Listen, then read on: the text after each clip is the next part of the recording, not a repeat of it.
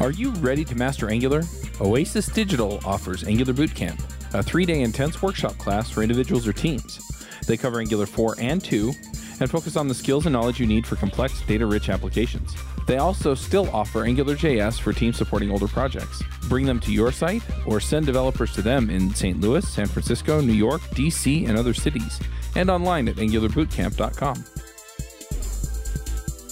Hey everybody, and welcome to another episode of Adventures in Angular. This week on our panel we have Alyssa Nichol.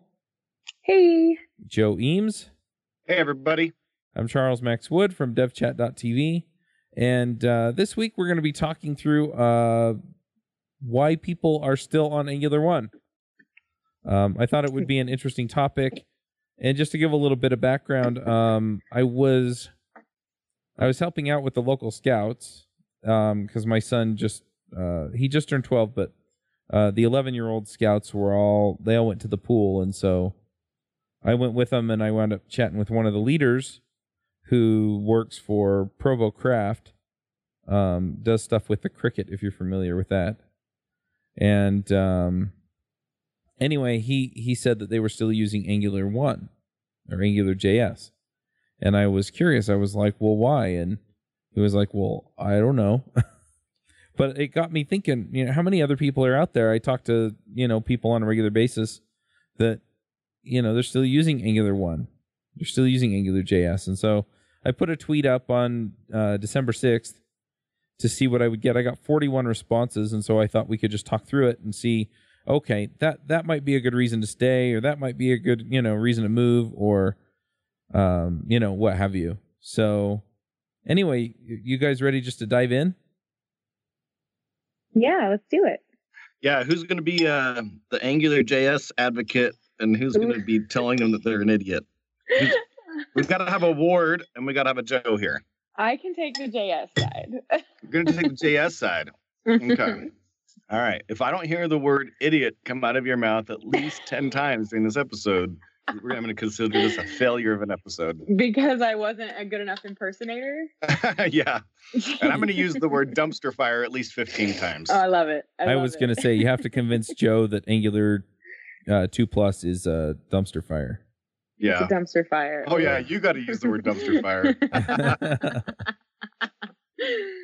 Yeah. Okay, so are we going to start off by reading some tweets, or how do we get going? So the tweet I sent out was, if you're still using Angular 1.x, because that's the other thing I found is talking to people. If I say AngularJS and Angular, they don't get the distinction. It hasn't permeated the entire community. So I said, if you're still using Angular 1.x, I'd love to find out why you haven't moved to Angular 2 Plus. This is not a you're doing it wrong. It's an exploration into a topic I'd like to cover on the podcast. And the first response, and I'm really curious to see what the reaction is our company has a lot of Angular 1.x expertise. Is that a valid reason to stay on Angular 1, or should they be moving up? Because you have expertise? Yeah. I think so. I mean, it is essentially a new framework, and that's something that made me super sad personally, because I had started using AngularJS in college, and then I got hired on at a place to use AngularJS, and we were going to upgrade, but of course, that was a fairy tale. We never ended up doing it. And so I got really, really good at AngularJS. And so it's really hard to, especially for, I don't know, I can even see it in bigger companies, but especially for smaller companies where they just don't have the resources. I'm talking about they don't have the time to let their devs learn a new framework and switch things over. I could see it. I could see it as a valid point. You have a counterbalance to that, though, Joe? Well, I mean, I actually do think it's a very valid point. Mm-hmm. Like, I always find it funny how fast things move. It's like, hey, this technology was great until we discovered a new technology, and now that technology is completely obsolete. It's horrible. Like, who would ever have even thought that was a great thing, right? Like, what's the current gen of iPhone? 8? No, X, right? I think they released them both. 10. There's an 8 and a 10 that came out. They did a Microsoft thing. They skipped 9. Okay, well, the 10. Let's go with the 10, right? I mean, you'd have to be. It's like Dark Ages to be using an 8, right? I think Laura Ingalls Wilder in Little House on the Prairie used an iPhone 8. How could you ever get along with an iPhone 8? It's right? It won't even. 7. Oh, the 8 7. came Okay. out this year too, but yes. So you're saying 7. How could you get along with a 7? How could you? I have a 6 Plus. Wait, what? I have an iPhone 6 Plus. That's my phone. So I haven't upgraded to the 6S, the 7, the 8, or the X. Oh, man. I've kind of taken this a little bit farther away, but your question was specifically because if you have skills with AngularJS. So when I had to do some app for, I can't remember what it was. I needed a voting app. That's what it was. I was doing some Lightning Talk voting, and I hadn't worked enough with Angular at the time. I don't remember exactly when this was, about a year ago. And so I just wrote it in AngularJS. I know AngularJS, it's fast, it's quick, it's easy. I know where its problem areas are, right? So boom, I put it together, I threw it down, and it went well. Additionally, boy, I'm arguing the wrong side of the fence here really well. The other thing that's great about AngularJS is it's way more stable than Angular. So and that definitely relates to the expertise side, because even as you get expertise in Angular 2+, things are changing a ton, right? Like we're just going through some updates for ngdoc, or actually, and a course that I'm doing where we're upgrading to 5.0, and all of a sudden it's a new version of RxJS, and RxJS has radically changed how they do things in their version 5.5, which has nothing to do with Angular 5.0. The numbers, I guess, are just incidental. But a bunch of radical changes. HTTP client has to change. Right. The CLI has to change. RxJS has to change. Just much smaller changes, though, than, I mean, because we're talking an afternoon or, God forbid. Not RxJS. No way. And certainly that one, but I'm talking about just getting your app, like, you think it would take more than an afternoon to just get your app up from 4 to 5? I guess it really depended on your app. Right, there wasn't necessarily much in the way of breaking backwards changes, but you get all those deprecation warnings, and all of a sudden you're like, oh. Right. Yeah, I think one of the, I guess, compelling reasons, which again, I'll be arguing for the wrong side now, just like you did. Swapping sides.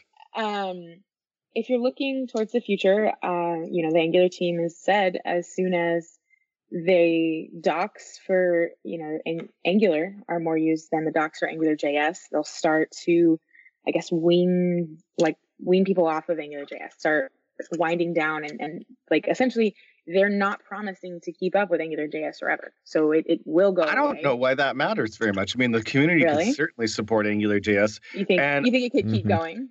Yeah, absolutely. Well, I mean, it runs fine. I'm trying to think of the last time I needed the Angular team to fix a bug for me in AngularJS. And I'll be honest, it's been a while. Since I've encountered an AngularJS bug that actually needed the core team to address the issue. In fact, any kind of bug. So you really think that it's stable? What support do we need out of them? What support are they giving now that we even need? I mean, the people that are taking care of it, they're contractors. Now it's not even really the core team. I mean, granted, the core team is like overseeing it, but it's not even the core team who's doing the critical work on it. It's Peter Bacon Darwin and a couple of other people that are, I think they're all contractors. Right. They just work with the Angular team to make sure everything's right. But I don't know. We just kickstarted enough money to pay Pete for his time, and I think we're fine. In fact, all of the features that they're adding, for the most part, I know that they do some critical bug fixes, but for the most part, the features they're adding are things that are going to try to bridge the gap between AngularJS and Angular a lot easier. So I think it's been a long time since the work that's gone in, since the release of 1.6, since there's been really anything that's gone in there that would matter to your typical developer. And even 1.6 was pretty small. 1.5 had a nice big change that we all appreciated. I guess I always just imagine it wasn't so much of like, oh, I need them to make these changes for me, but it was just more of like, they're not working on it full time, therefore it might die. And like I don't know. For some reason, it was just the association in my brain of like the people who started it. If they're not supporting it anymore or using it internally anymore, then that can't bode well. But I guess you're right. I guess like the community could take it and do, as they would with it. Well, I get that's not a guarantee, but yeah. But again, think about it past the idea of, oh no, the Angular team isn't like spending tons of time supporting AngularJS. What exactly do you feel like is happening that you're going to suddenly miss? Because that's my point is there's actually, you may or may not realize, people may or may not realize this, there's actually probably nothing going on right now that people are going to miss if they were to suddenly officially say we're no longer officially supporting AngularJS. Yep. I'm going to stop you guys real quick. It sounds like somebody's splashing water. Oh, sorry. My pup's over there playing with the fountain. She's kind of blind, and so I don't know why, but she can't not keep her head out of the the water fountain. I'll move away from her. It's all good. I thought it was kind of nice and soporific, you know? Yeah. It's like sitting next to one of those little fountain things you put in your bathroom. Oh. Yeah, you guys would have put me to sleep for sure. Uh-huh. All right, so the next tweet was they're setting the stage for a possible migration to version 5, so they're coding in 1.6 using TypeScript. They're implementing best practices, but they're seriously considering Vue.js. And as you guys pointed out, it's kind of a different framework, so is there value in upgrading to Angular as opposed to upgrading to, say, Vue.js or React or something else? I just feel like if you're looking at Vue, then honestly, the question is stay on AngularJS or go to Vue, because Vue is so much on the AngularJS side of the world versus the, Angular 2 and up side of the world, that I feel like if your company is seriously considering using Vue.js, they would be unhappy having to use TypeScript and having to, make the big upgrade. I feel like either way is a transition, like you're saying, to a new framework. But I don't know. I know the guy who created Vue, he left Google and he'd done multiple projects with Angular, and he had originally just started Vue because he wanted to see like if he could kind of wean down AngularJS to his favorite parts. And like literally that's how Vue was born. And so to me, if you look at like the Vue.js feature list, it's like, I think I made a joke in a like blog post I wrote recently, because I was like the AngularJS, Vue.js feature list, because it's so identical and some of the verbiage is even the same. So I think, I don't know. Do you have anything to say to that, Joe? Because I can't imagine someone choosing between Vue.js and Angular, because they're just so different. I don't. Right. From what I understand, Vue is a ton closer to AngularJS. So if you like that magic that AngularJS provided, I slap a script tag on and I do a few little things and all of a sudden things are great. I don't know that I would hesitate to say you would hate TypeScript. I think that we should be pushing TypeScript or something similar on the community as much as possible, because man, once you get used to it, it fixes so many other problems. But Vue works fine with TypeScript. You can use Vue with TypeScript. But I mostly I agree with you. If you're heavily into AngularJS and you really want to avoid all these crazy build systems and complex things that's going on when trying to look at Angular, that Vue is going to feel a lot more familiar to you than Angular probably will. Now, John Papa wrote a very interesting series of articles examining the differences between Vue and Angular, so those could be certainly of help. But it's also, Vue is a pretty small thing, especially once you know AngularJS, to learn. So learning it and doing a little bit of testing it out with it, I think, is small and simple enough. Even for tiny projects, it's worth the time just to spike something out and see how you like it. I thought it was us versus them with these frameworks. Not over here, at least. No, that makes a ton of sense. I've never seen anybody in the community say that. Like, seriously. No, I haven't either. Have you? No. Like, seriously, because I keep hearing everyone being like, it's not an us versus them. But I don't know anybody who's on the other side of that fence who's like, it is an all-out war. So I've encountered people that I feel like, whether they would ever admit that they live in that side of the world, definitely behave that way. And I think I've said this before, but I'll be very honest. I fully admit and realize that I have an unconscious bias against React. And I don't know why. There's no reason for that bias. Oh, but like you actually... I can tell. I could tell that I have it. If I look at talks where read comparison blogs on React versus Angular or something else, or if I listen to talks where they talk about, I was just watching one of my really good friends, Corey House, his Pluralsight course on the React, the big picture. And he said a few things that I realized, I was like, wait a second, that's not right. And then I realized, I was kind of getting frustrated with what he was saying. And then like, hey, I just pushed out my Angular, the big picture course on Pluralsight, and I said pretty much similar things, right? So I realized I've definitely got an unconscious bias going on. So I could see how that can bleed into conversations.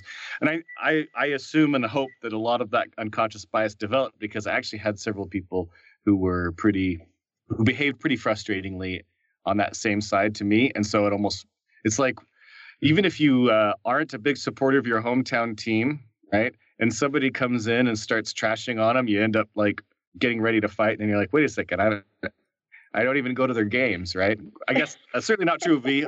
I definitely go to the Angular games. I'm an Angular guy, right? That's been my bread and butter for many years. But and a person who's particularly attached to one technology over another. But I had a couple of people that I dealt with in my life that kind of felt a sense of we're in that it's a religion, not a technology choice camp. Okay. And I had some problems with that early on. And I think that has created an unconscious bias that I'm like actively trying to ignore and compensate for in my life. Yeah, I'm not on the war side, but I definitely feel the bias side because I have the same thing where it's really not necessarily React, but it's anything not Angular. And I know that I have that, and I try to overcompensate for it because I'm always like, yeah, but it's not Angular, and so I just try to keep that in mind. But I see what you're saying, Joe. What were you going to say? Sorry, Chuck. No, it's all good. I see the same thing with politics, and I'm not gonna pick sides, but I mean both sides have done some things that I like, and so you see people just bagging on them for every little thing that they do, and they just have the jersey on. They're not actually engaging in real thought about, okay, what are they doing? Why are they doing this? And what will actually be the outcome on this? It's my team versus their team. And obviously my team is better. Yeah. I guess maybe at the end of the day, it's a bit of a human nature thing because we all like to put the jersey on and scream our lungs out. So that's why God invented soccer. Right. But there's been those funny studies where they've actually like tested people and told them that their candidate that they prefer said some things that was actually said by the other candidate. Right. And they'll defend those things, and then they'll attribute things that their candidate has said to the other candidate, and they'll condemn those things. Yeah. How funny. Yeah, it's really funny. This is your candidate's tax plan or whatever, right? And So I definitely, I could see how like those same, I don't know, human qualities would trickle down to even things like programming and frameworks and languages. So yeah, none of us are immune, I suppose, but yep. So anyway, it's definitely interesting though, just to see where all this comes in. And Vue is seeing a ton of growth too. So it's also an interesting conversation to have that way, why is it gaining ground? And what that really means for everything that we're doing. But I do wonder if it's become, I don't know, if it's risen so much because it's so similar to AngularJS. Is it simply because of the wariness maybe built up in the Angular community? Because if you really loved AngularJS and then it was kind of pulled out from under you during the upgrade, I could see you being like, well, let's jump ship to something that's exactly the same, but not this. I don't know. I'm still trying to wrap my head around why someone would want to do Vue over AngularJS, but I haven't used it yet. So I guess I'm not super knowledgeable on that aspect. Well, certainly one reason might be that like what you were saying before, it feels like the support for AngularJS is winding down when the support for Vue is only ramping up. Right. So you might look and say, hey, the future looks very bright for Vue. For AngularJS, I wouldn't say it looks dim by any means, but it doesn't have that same likelihood that there's going to be a significant amount of investment into it and growth in the community. So that would be certainly one reason. You might feel like it's still a more modern framework than Angular, regardless of the realities of the situation. The fact of the matter is AngularJS is old. So imagine if somebody were to come up and say, hey, I made this modification, this add-on to Backbone.js, and it is better than anything that's currently out there. It's better than React, it's better than Angular, it's better than Vue, it's better than Elm. What else is super hip right now? Right? Would you have a really hard time swallowing that because it's Backbone? I guess if the fact that they're selling, they added something onto it. But if maybe they said, hey, I'm using Backbone, turns out it's actually better than everything else, right? We're just going to come first full circle. Backbone's the best. And we should all go back to Backbone, right? You'd have a hard time just because it seems like it's older and dingier, right? Yeah. But at what point when is it like, oh, this has been around for so long that it's tested and tried and true, right? Like, does that not happen? Not in tech. No. Okay. That never happens in tech. We don't care if it's tested or tried and true. We want to be stimulated. Yeah. I mean, it is a reality, and granted, that's not what this show's about per se, but it is a reality. I mean, people move on to new frameworks and new technologies because they want the challenge. Or because it sounds cool, or because it sounds fun, or because I'm bored with this old thing that I've been using forever that's not progressing at a really rapid pace. And so, and I don't think it's fair to say that people don't take it into consideration, tried and tested. But I think there's a simple way to indicate that your framework is tried and tested, and that is to take off the beta tag. Yeah. It doesn't have to be tried and tested. You just have to make people you have to release 1.0 and then everybody thinks it is. Right? Yeah. Right. I mean, literally look at the type of stuff that huge enterprises with major amounts of process behind adopting software and such, the kinds of software they're adopting nowadays compared to what they would have adopted back in the late 90s or the early 2000s, from a Microsoft typical standpoint. The maturity of your average Microsoft product is so far beyond any product that we're now adopting. I mean, certainly front-end open source type product, right? Like they put so many more resources into fixing problems right back then. Yeah. And we just didn't, the industry just doesn't care that much. Even the Six Sigma enterprises that have all these processes, people are still getting around them because we're still seeing these frameworks used by big companies. Yeah, I'm going to push us into the next tweet. And we've already talked about some of this, but there's one big one that I'm curious on. And so he says, and this is Dino's tweet, if Dino's listening, TypeScript and costs of rewriting everything again just because Angular releases a version every few months, and due to big differences from 1 to 2 requires additional time to study Angular 2, even compared with other solutions that are available. So we've already talked about the differences between 1 and 2 and the cost of rewriting. Right. The other two issues that he brings up, though, are TypeScript. So if you're not using TypeScript, do you have to use TypeScript? And the other one is the release schedule for Angular. I mean, back whenever they first...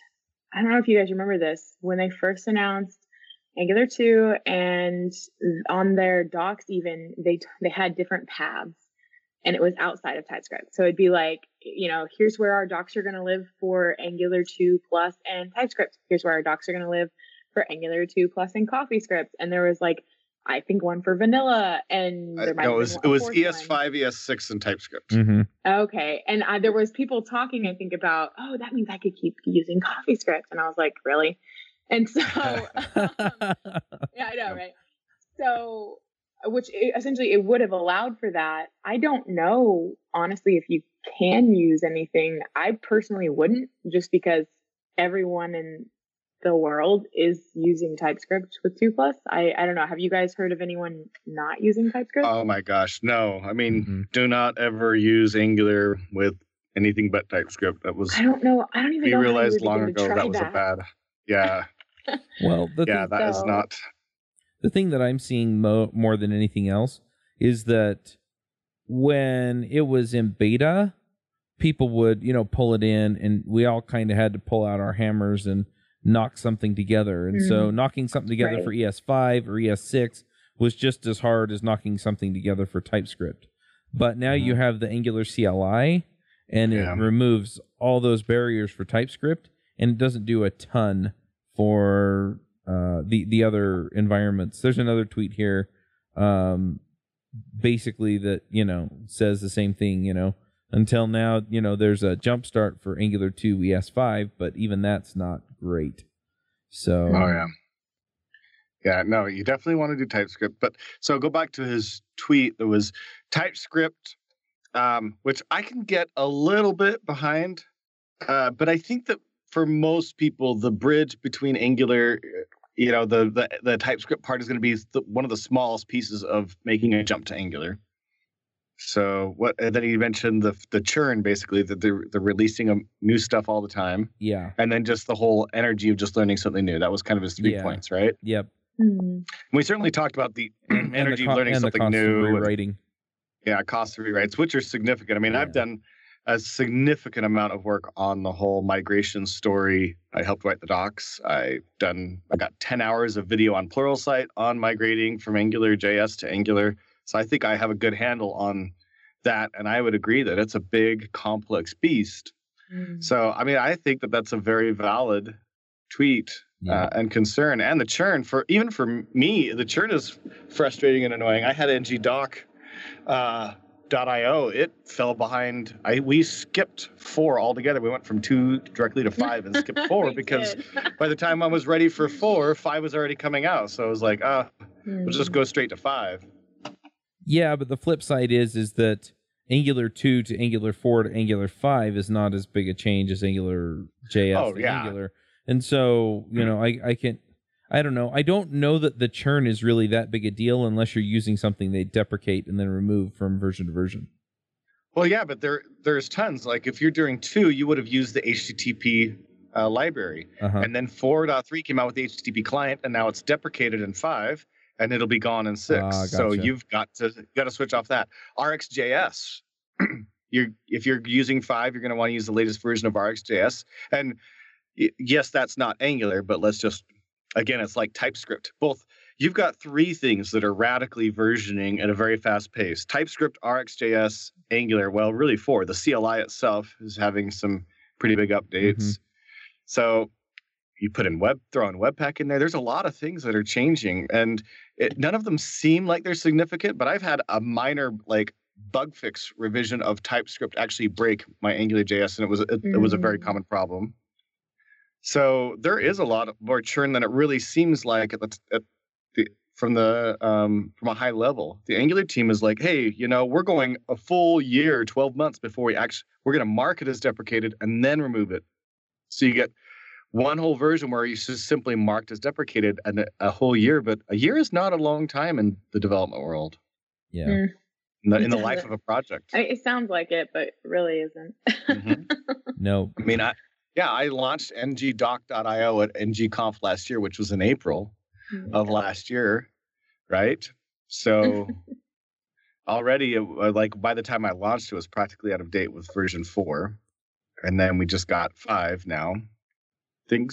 You build it for a while, and then all of a sudden there's a new version coming out, and you don't want to take the time at the moment to do it because you're building features, so you don't upgrade. And then pretty soon you're 2 versions behind or 3, and everybody's complaining because you're not using the latest like the latest HTTP library. I feel like there is a lot of churn. Churn. Can we just I don't know that term. I know butter, like churning butter. We just mean turnover when we say churn. Yeah, like churn is like butter on activity, a turnover is good. Yeah, activity that's going on that may or may not directly relate to progress.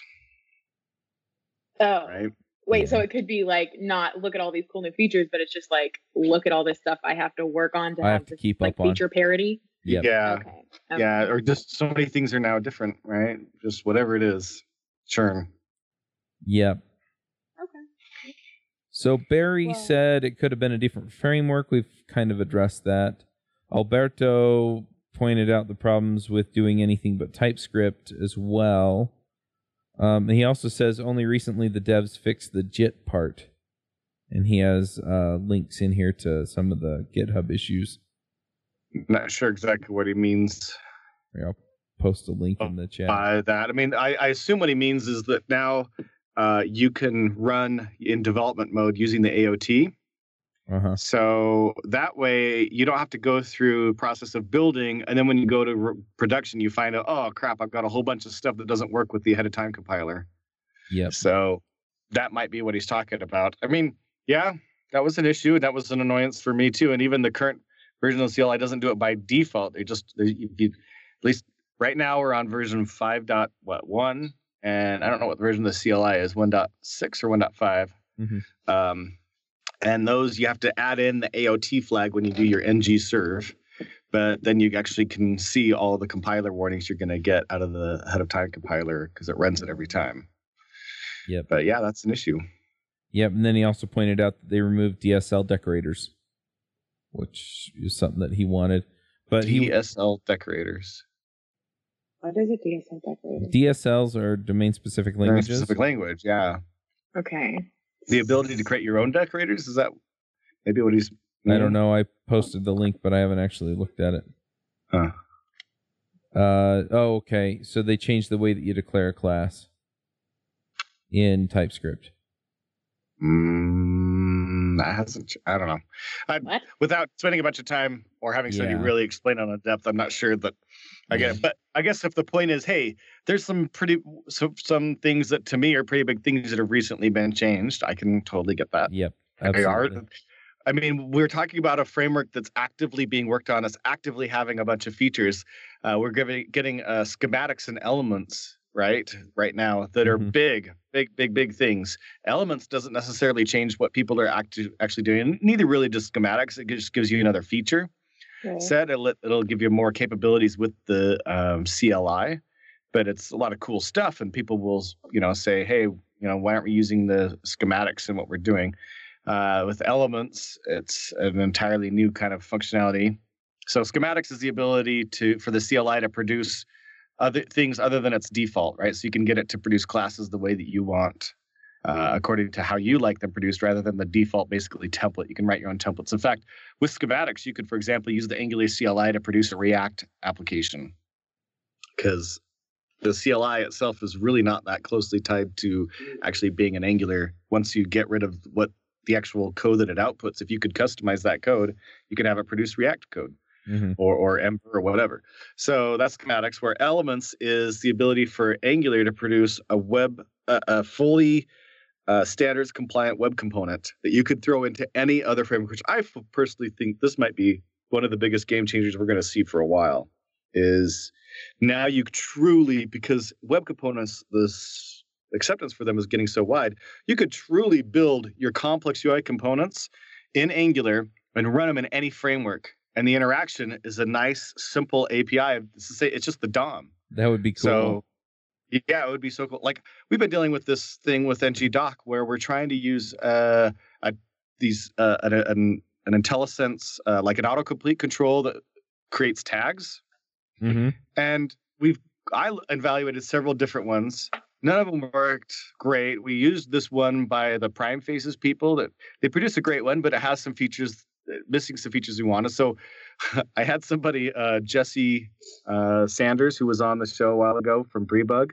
He's been doing a whole bunch of help developing it. And he's like, hey, this autocomplete over here is a lot better. So I said, okay, let's use this. And he put it in and he's like, hey, the keyboard navigation doesn't work on this thing. He's like, oh, he says, well, I found this other one, this Prime Faces one. This one looks pretty cool. And I'm like, dude, that's the one you literally just tore out. But he found an add-in for it.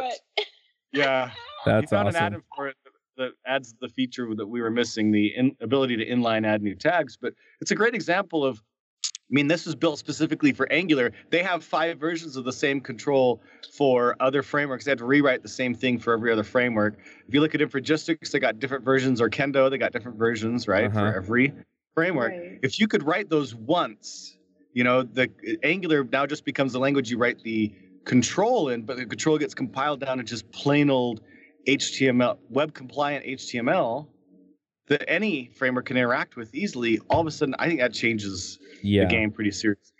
Yeah, I think it makes it more, it's like one of the, rule number 1 that you learn back in the UI UX days of like safe exploration, right? It's taking the UI term of safe exploration, but for a framework. Like it allows somebody to be like, hey, I don't have the time to learn TypeScript or get this whole environment going. But maybe if I wanted to play around with like one Angular component as like an Angular element and put it in my React app, I think it's going to be exciting. I just can't wait until that's fully fleshed out. Yep.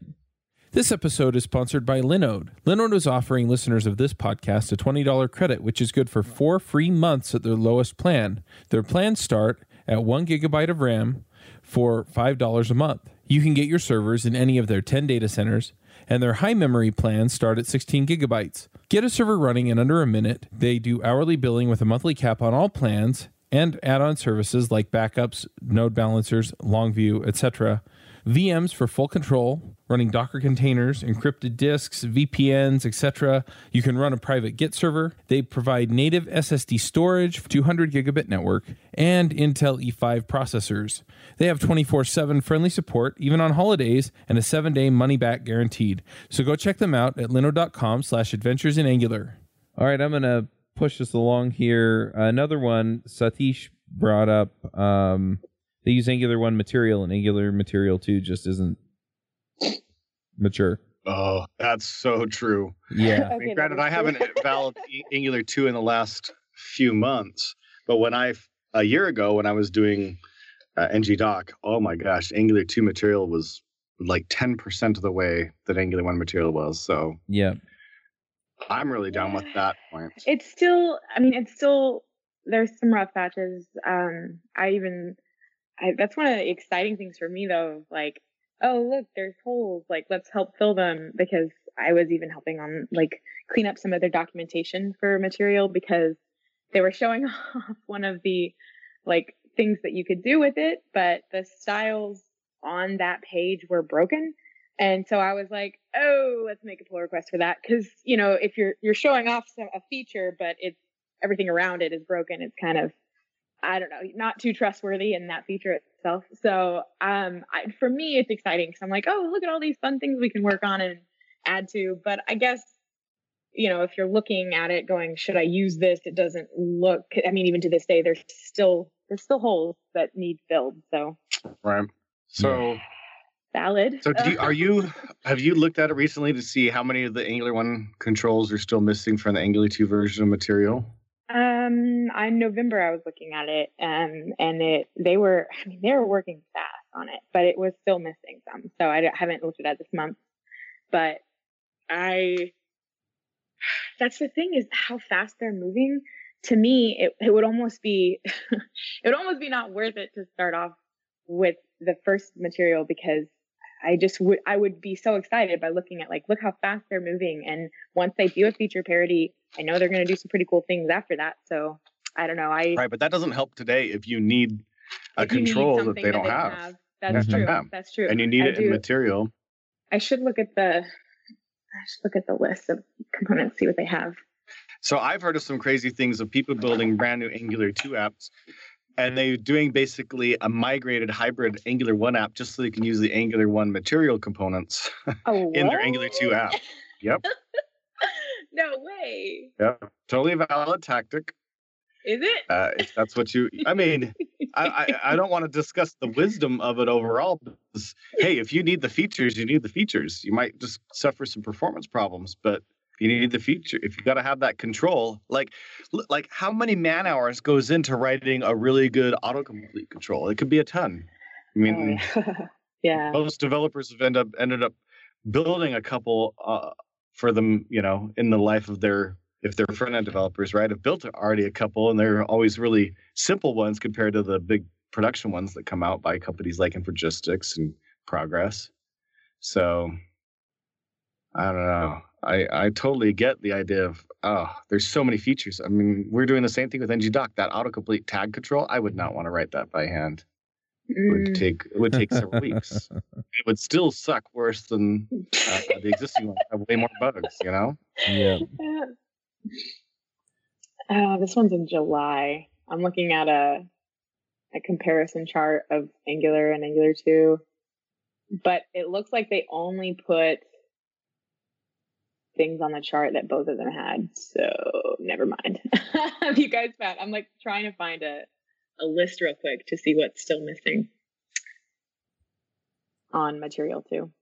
Yeah, well, we can come back to that too, but it is interesting. Okay. I mean, if you're relying on a particular feature or library or integration and it's not there, I mean, that makes sense to me. It's definitely an issue. I think that's a very valid issue to stay with AngularJS. Well, and how long have they been working on it? I mean, granted, it's, you know, it takes time to build this stuff, but yeah. I mean, Angular 2 has been out for quite a long time, so. Right. Let's see. The next one is the lifespan of our website exceeds the framework. As often is the case with corporate beasts, changing existing code is cost and risk to fix what ain't broke. So yeah, and this is something that I've run into with some of my projects. I have a few things out there that they're out there, they work. I don't really want to go fiddle with them again. So if I wasn't actively building a project, I wouldn't upgrade it from AngularJS to Angular or to Vue or to anything else just because it's on AngularJS. You know, the web is backwards compatible. The web is never going to get backwards compatible broken. So it's fine. Leave it. It'll run forever. That app will run forever. So just leave it the way it is. There's no reason to go crazy.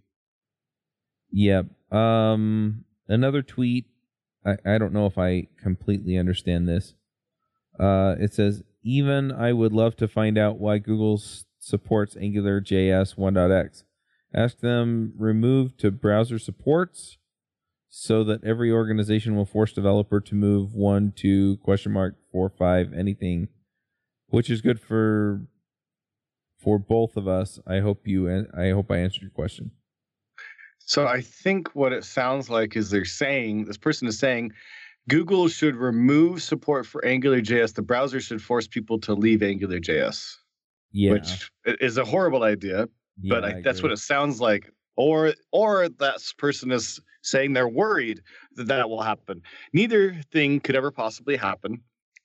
First off, Google doesn't have that kind of control. They only control Chrome, so I guess they could somehow make it so that Chrome doesn't support Angular, but the web supports Angular, and they would certainly never do it. They would never change Chrome to not support Angular. Right. The web is backwards compatible. It will always support AngularJS. So I agree with you. Issue. I completely agree with you. The next one is, I moved and I regret it. Performance isn't better, and complexity is insanely more. Complexity, yes. Performance is only not better if you are not doing anything in AngularJS that would cause a performance problem, which was much easier to do in AngularJS. You could do, if you did 10 things in AngularJS, one of them is going to cause a noticeable performance problem.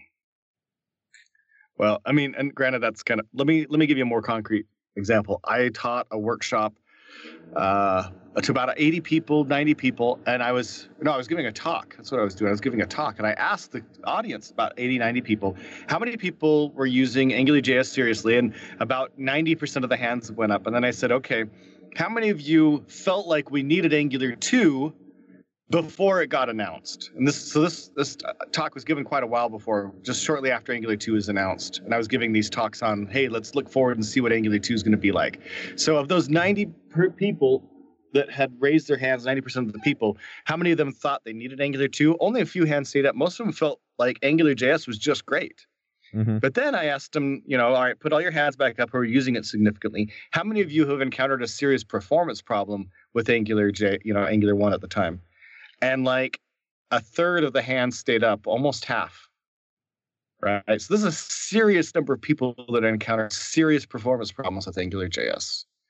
Now, with Angular, you can encounter serious performance problems, but it's so much harder to do something that will cause a performance problem that it's not so much a matter of, hey, the performance is better or worse. It is, but it depends on how you look at it. The reality is you're going to see similar performances out of the two frameworks if you're doing a very limited set of things in AngularJS. There's a few things that will cause radically horrible performance problems. They're not that hard to do. A lot of people will encounter this issue, but a lot of people won't. Mm-hmm. But for AngularJS, the number of people that are going to encounter performance issues is a very, very, very small number in comparison. I see. So you're saying if you've never experienced performance issues, jumping over, you might not notice what you're gaining. I agree. Yeah, totally. I would totally say that that's true. I don't think you're going to take a fairly simple like to-do app or even like ngdoc. I don't know exactly how many lines of code that we have, but ngdoc is not a huge project by any means. It's like 4 pages and a lot of the code is server side, right? I think we could write that in AngularJS and see exactly the same performance, you know?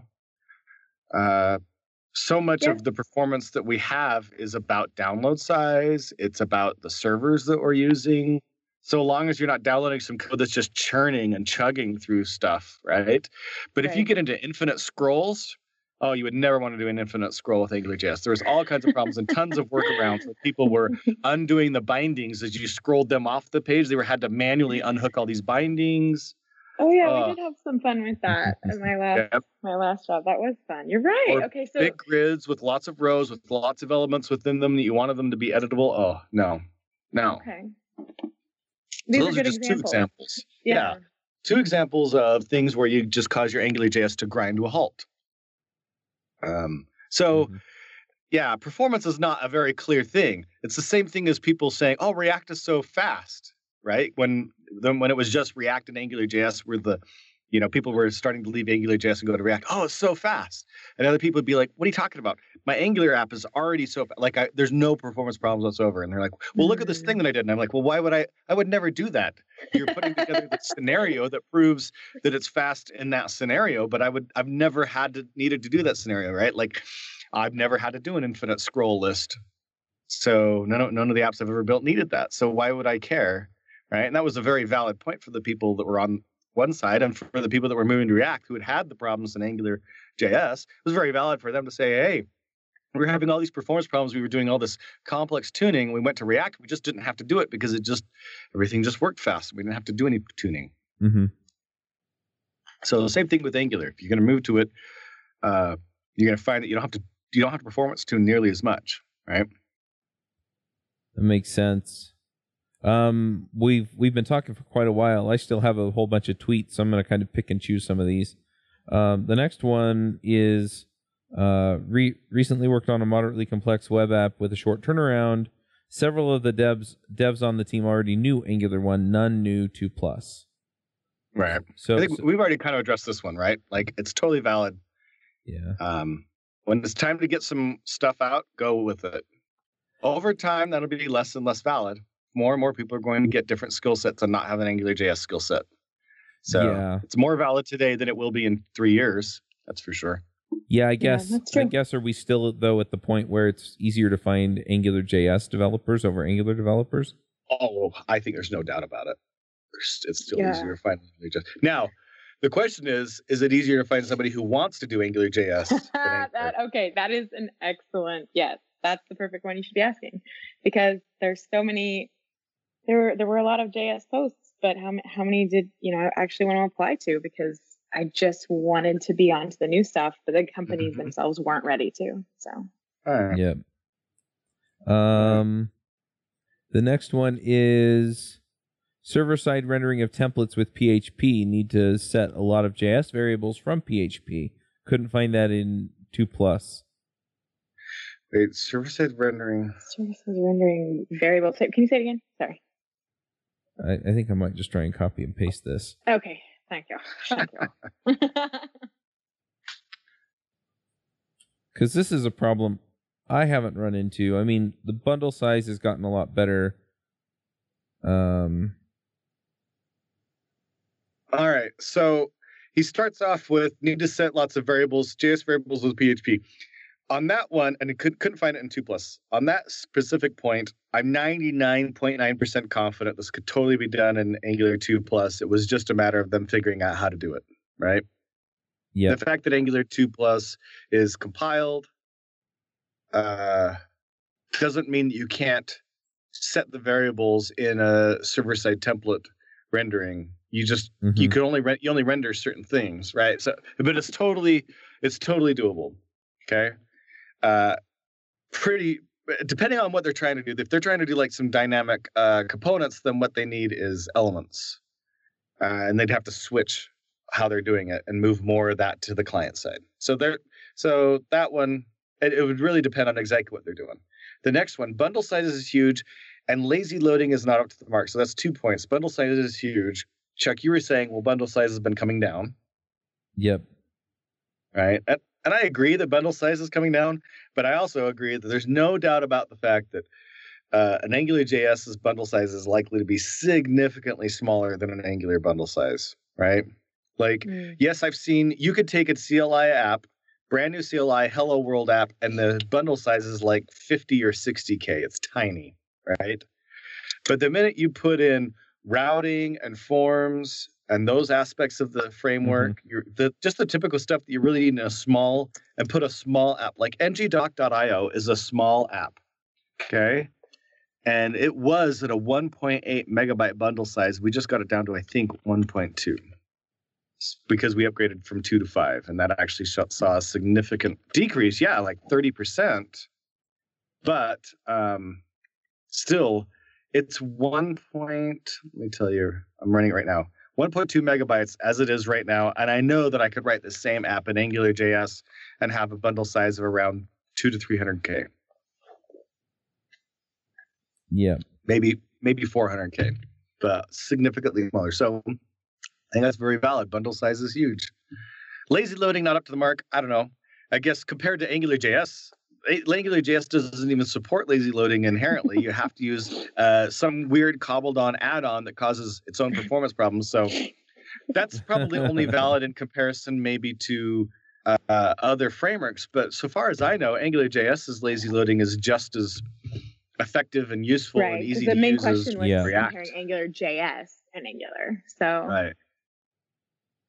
Yeah, so compared to AngularJS, lazy loading is gazillion times better in Angular.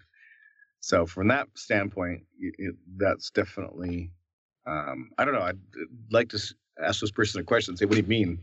Because I just find that to be like wild. Like it's similar to saying, well, it doesn't use TypeScript as effectively as AngularJS does, right? That's probably the opposite is true. Right. TypeScript leads to typing a lot and compiling every time if you change a word, even lots of time wasted. Yeah, well, I've run into that some too. With the newest changes with the CLI, the compile time is much faster. So that's constantly getting faster. It does have a higher compile time than AngularJS, but that's because it's also doing more during compile rather than the JIT process that AngularJS uses. So that's questionable. And I think we're reaching some time parity on that one. TypeScript leads to typing a lot. That's true, but a lot of people use TypeScript with AngularJS. And you're trading off the typing for finding more bugs in development. So even though I say the point is true that TypeScript leads to typing more, but I don't even, does it do the typing? Because so now that I'm making the switch, right, to like finally use 2 and all the things, I actually was like, okay, Alyssa, download VS Code. You're a good girl because you gotta stop fighting it.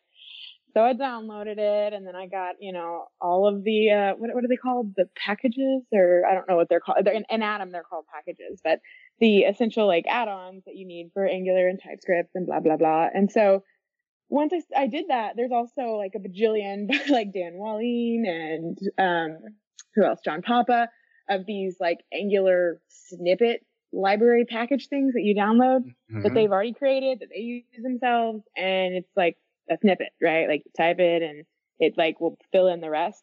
So to me, I was like, oh wow, this is a lot less typing than I had imagined, because I mean you can autofill as much as you want to autofill, right? Like you never have to type a full class out again. I don't really get the typing part. Do you? Because like, well, I mean, again, if you're using snippets are independent of TypeScript. So if you're using lots of snippets, it really doesn't even, you could say, well, I had a ton of snippets for AngularJS and I don't have them for Angular now. Well, go make your snippets, right? Like, so I'm not sure about how snippets.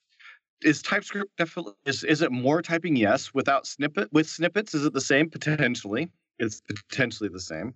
But it's definitely more ceremony around the code because the annotation of the types, even if you only annotate just your construction parameters. That's the only thing that you do is annotate those, right? Is it more typing? Yeah, it's more typing, a little bit more. You don't have to use any other features of TypeScript with Angular other than the type annotations for the constructors, right?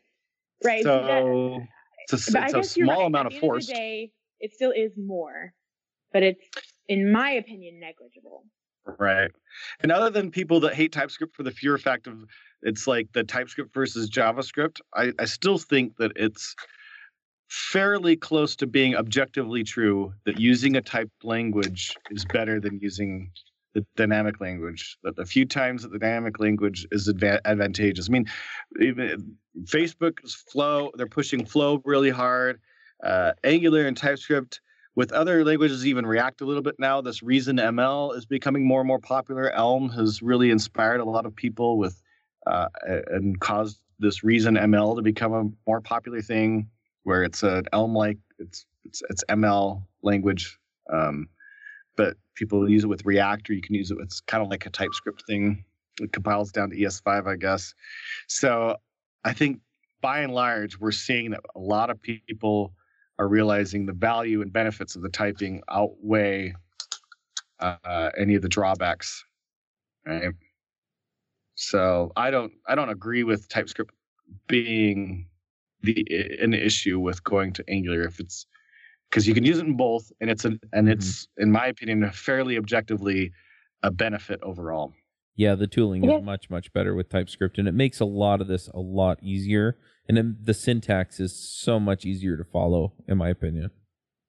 Yeah. Yeah, I guess to play devil's advocate, there's a lot of people, though, who they don't use anything like that. They just use JavaScript. And talking to them and convincing them that the tooling is worth it, or that in the end it saves you from yourself, unless they're willing to actually try it. I don't think you can really tell someone those features. And I think there's a big chunk of people out there in the front end who still aren't sold on, Reason or or TypeScript or any of them. So I agree with that, but I feel like that's more of a style choice, right? It's not if we want to keep this to the realm of, I prefer red over blue, well, then how can you say anything other than I'm going to stick with red, right? Okay. But when you're saying, hey, I prefer this objective thing over that objective thing, now we're getting into a realm where I feel like the idea that, hey, TypeScript is a bad thing, is worse, is probably a difficult position to defend. Other than coming back to, I just like JavaScript better, which is fine. I respect that. If you just like plain old ES5 JavaScript better, great. But I think most people would agree that ES6 is superior to ES5. The lambdas get rid of all this context problems. Let gets rid of scoping bugs that creep up in your variable declarations and reduce the amount of global variables it create. I mean, there's so many benefits. The few drawbacks are tiny in comparison, and TypeScript just takes it one step further. Or Flow or Reason ML, some type of language, they just take it another step further. So it's still far heavily weighed on the benefit side than on the drawback side. Yep. All right, I'm going to push us to one more, and then we will wrap up the show. And this one is essentially, in fact, let me just scroll back up and find it here. I need widgets, not spas. Angular 2 assumes it owns the whole page. Angular Element should solve it, but meanwhile, I mostly switched to React. Right. Well, they already know everything. That's exactly the perfect statement and answer. Elements is going to solve it, and it's going to solve it way better than anything else that they've got an option for. As Elements get released here and becomes a widely used thing, it's going to solve it. And so if that's what they need, then just wait for Elements, and you'll have an amazing, awesome solution. And I think we'll see that React quickly comes up with their own version of Elements. And maybe, I don't know if other frameworks will, but I think we're going to see more than one framework produce a solution similar to Elements. Makes sense. I mean, a lot of the rest of this is just stuff that we've already talked through. So, right. But it's been interesting to just see where people are at and where they're coming from and why they're holding out on Angular 1X or moving on to something else. So anyway, anything else that you all are hearing before we jump into picks? As to why people are sticking with AngularJS or potential reasons why to stay with AngularJS. Yeah. And I think we've kind of solved them. I think there's still a lot of valid reasons to stick with AngularJS. And if I met people who were still at AngularJS, I wouldn't think poorly of them. You know, I think one thing though is that at all the conferences, all of the Angular conferences, in the last, 2 years, like I haven't seen any AngularJS talks. I haven't seen any AngularJS demos. And if AngularJS was still going to be around in the future and actually a valid framework, I feel like we would see, maybe not as many because, Angular is a new hot thing, but I haven't seen any AngularJS talks. And I don't know if that's because all the speakers are more excited about the newness or if it's just because nobody cares anymore or nobody's interested about hearing those kind of talks. So I don't know if you have anything to speak into that, but that is something I've noticed. Well, as a conference organizer who has to choose talks for this exact same purpose, you're a little bit talking about the tail wagging the dog, right? Like we specifically don't choose AngularJS talks. We chose, I think, one at NGConf, and I see at least other Angular conferences being exactly the same way. They might have one AngularJS related talk, and usually it's about migration, and that's what ours was. And this year, I doubt we're going to have any. We may or may not have one about migration again, but only because it's an Angular 2 topic. It just happens to include AngularJS, but I don't think we're going to see any. But that's because we're reacting to what the public, people who go and attend conferences, what do they want to see, right? That doesn't translate to usage, to what people are actually building in. If you looked at the 2017 State of JS survey, Vue has huge amounts of interest. So if you're doing a conference and you're showing some content about Vue, it's probably going to be pretty heavily attended. But almost nobody's writing Vue production apps, especially in the US. So that doesn't. I see. So you're saying conference scene doesn't necessarily equal what's going on in real world apps? Oh, absolutely, for sure. Okay. I mean, there's a correlation, but it's not 100% direct. That's for certain. It's a lot about what people want to see. Okay. Yeah, I was wondering. The reason that we see, it's the reason why the Hostess has such a huge section of the aisle over at Walmart. It's not because it's what's good for us. It's because it's what people want to buy. Is that an oversight? I mean, should we be serving those folks? Well, that's one thing I was wondering is, are AngularJS conferences going to crop up now? Because I still have strong love for AngularJS. I see all the benefits that everyone talks about, and I don't know if it's just nostalgia, because that was the first time using AngularJS that I actually understood JavaScript. I was like, oh, I get it. And having that light bulb moment and that magic moment with AngularJS and then continuing to work with it. I mean, I still love that framework. And I know it, like you said, when you create AngularJS apps, all the ins and outs and the gotchas and the things you have to watch out for. But even with all of that stuff, I still freaking love it. So I don't know if I'm really actually curious if you foresee anything coming back in the realm of community for AngularJS, or if you think it'll just continue kind of going forward and it'll be kind of a thing of the past. One of the things we talked about earlier, I think also plays a lot into it, and that is the fact that there's so few features being added to AngularJS, right? Right. So there's not nearly as much just to talk about, and there's so many resources that are already out there. If you want to learn AngularJS, there's tons of tutorials and courses and stuff. Everybody's got that pretty well covered. So you're saying it's almost like the talk on, whatever in AngularJS has already been done, recorded on YouTube, ready for you to watch. So why have a conference about those things kind of thing? Exactly. The amount of innovation that's going on in the AngularJS space is pretty limited. So try and even find a talk about AngularJS that has a fairly unique take that hasn't already been done. It's unique. That isn't simply just, hey, we did an AngularJS app, and let me tell you about it. Right outside of that one, we certainly, as organizers, don't see much in the way of submissions for AngularJS talks of people saying, hey, I've got this really awesome thing that I did with AngularJS. Nobody's thought of it before, or people want to hear about this, but there isn't resources out there to go get it. There's not a lot of that. But in the Angular world, there's tons of it. So, okay. Yeah. So it's you, and it's like a really interesting, outlook on conferences, meetups, talks. Like, I feel like, I guess I just always thought it was what is relevant today, but it's really what is hot today. Like what it is. It totally is. Coming. People are spending their time when they're submitting to conferences. They're worrying about or thinking about the new hotness, right? So that's what they're submitting. Some conference organizers are choosing from a more limited selection, and the attendees are all saying, hey, we want to hear about the hotness. Doesn't mean anybody's using the hotness, but that's what people are submitting talks on, and that's what they want to hear about. So you think, okay, for real, if you had a conference that was like, here's what we do in our everyday like JavaScript life, you think nobody would want to attend because it'd be like, ew? Or do you think that's probably too big of a statement?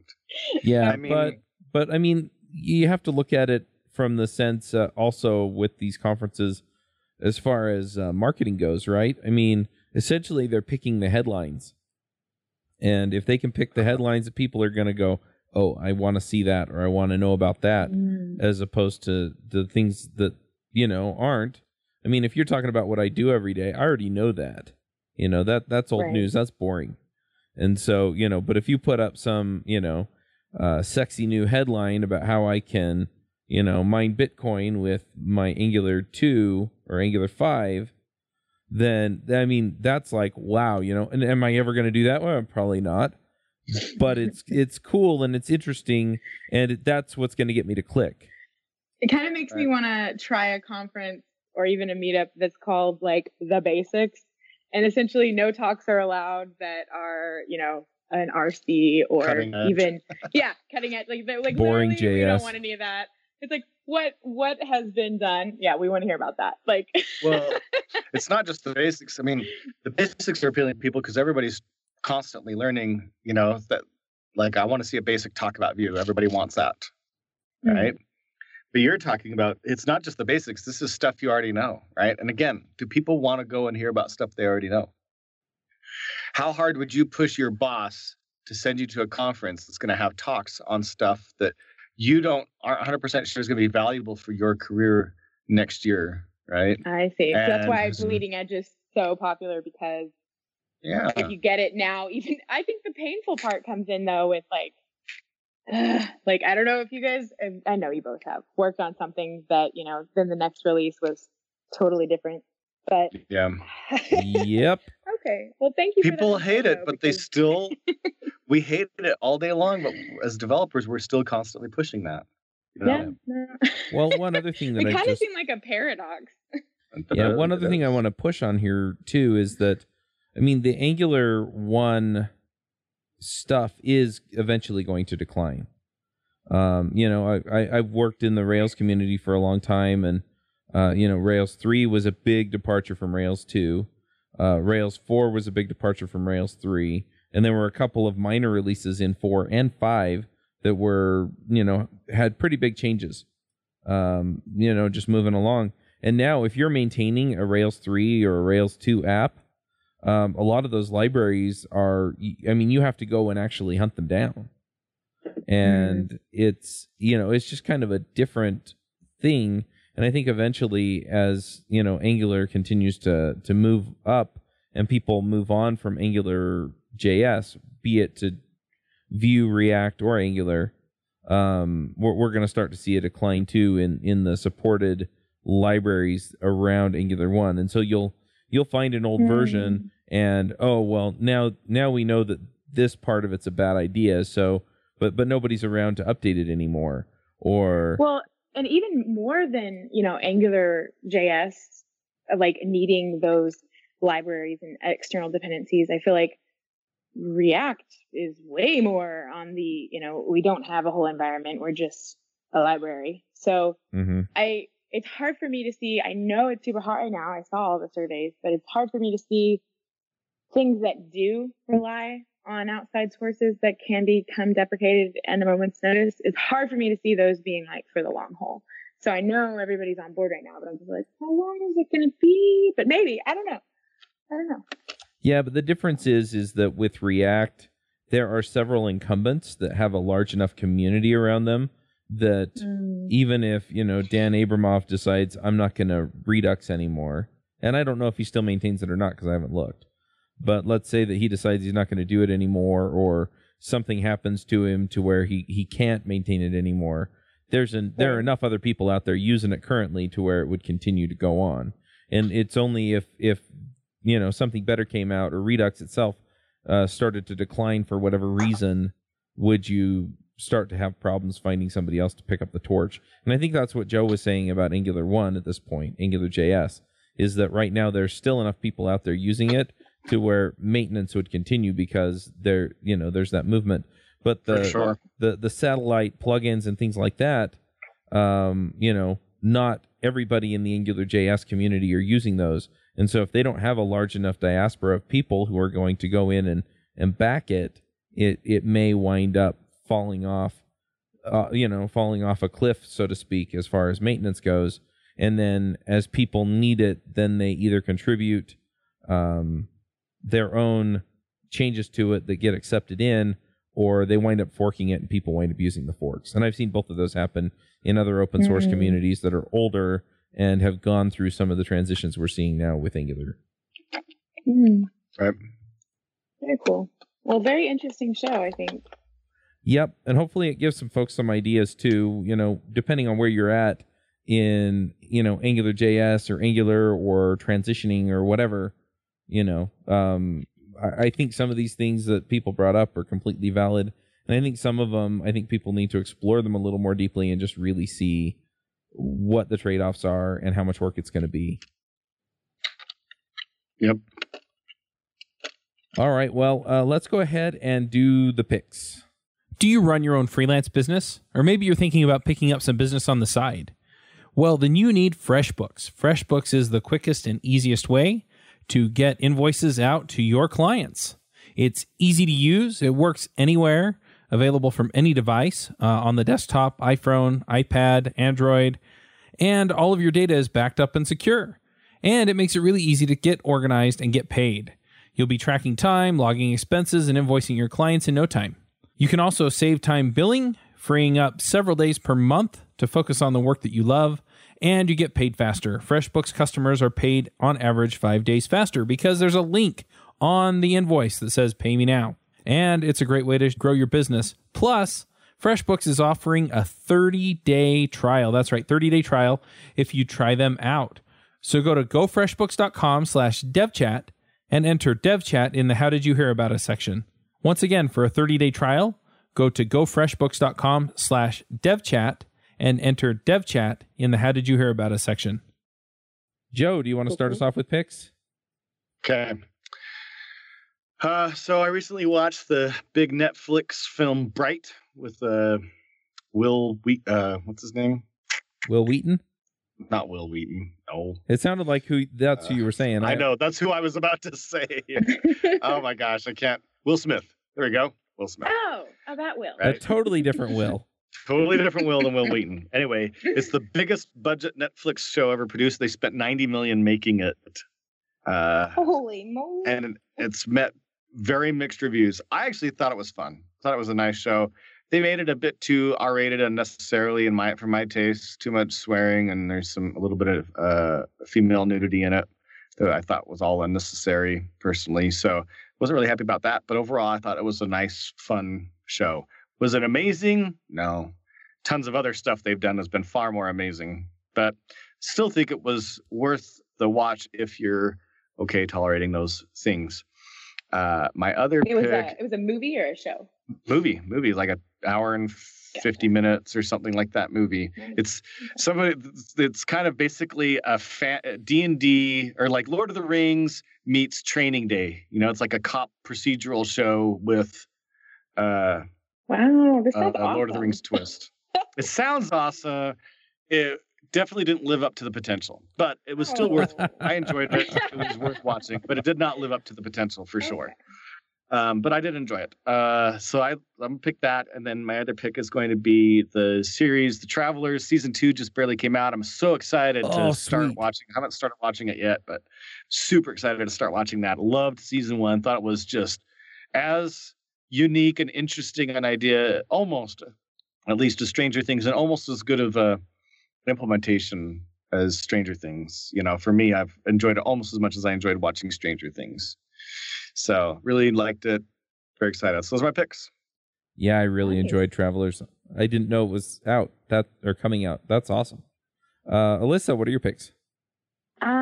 I just have one, and that is the upcoming. Well, I don't know if does it count as upcoming, Joe. I was going to say NGConf is upcoming, but it's definitely upcoming.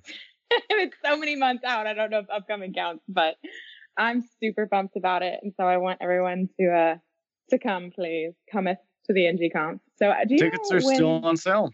When do those cut off? The ticket sales? The ticket sales? Well, yeah, when is it? Out. Oh, okay. It's not. You're not going to be like, okay, if you don't get it by this date, you don't get one. That's not. Oh, no. No, but I mean, tickets, who knows when tickets will sell out. I could tell you there's enough right now, but because we're about to hit the new year, we could see a serious ramp up in the ticket sales, especially once we announce the speakers, that if you wait too long, you're very likely to not be able to get a ticket. Gotcha. I'm sure tickets will sell out. So yes, my pick is the NGConf.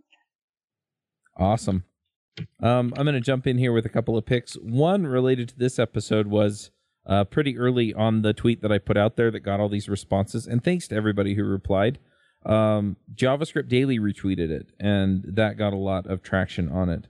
And so I'm going to just kind of publicly thank them. I know Peter Cooper runs the company behind it. But anyway, great stuff.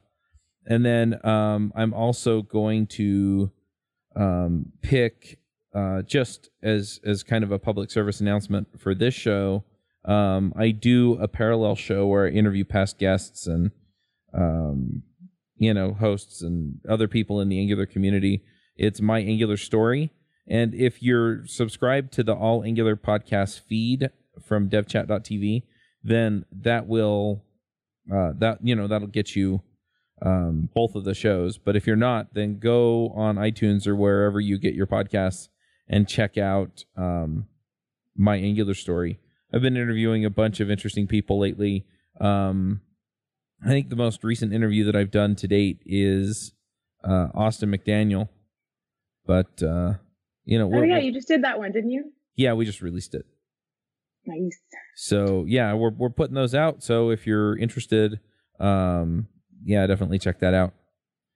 And if you are looking at Vue or React as possible alternatives to Angular, then I am working with Joe on a Vue podcast that follows this format. And I am working with a few other people on a React podcast that also follows this framework. And you can find Indiegogo campaigns for those, and we'll put links to that in the show notes. And that's all I've got. So we'll go ahead and wrap this up, and we will catch everyone next week. Bandwidth for this segment is provided by CacheFly, the world's fastest CDN. Deliver your content fast with CacheFly. Visit CACHEFLY.com to learn more.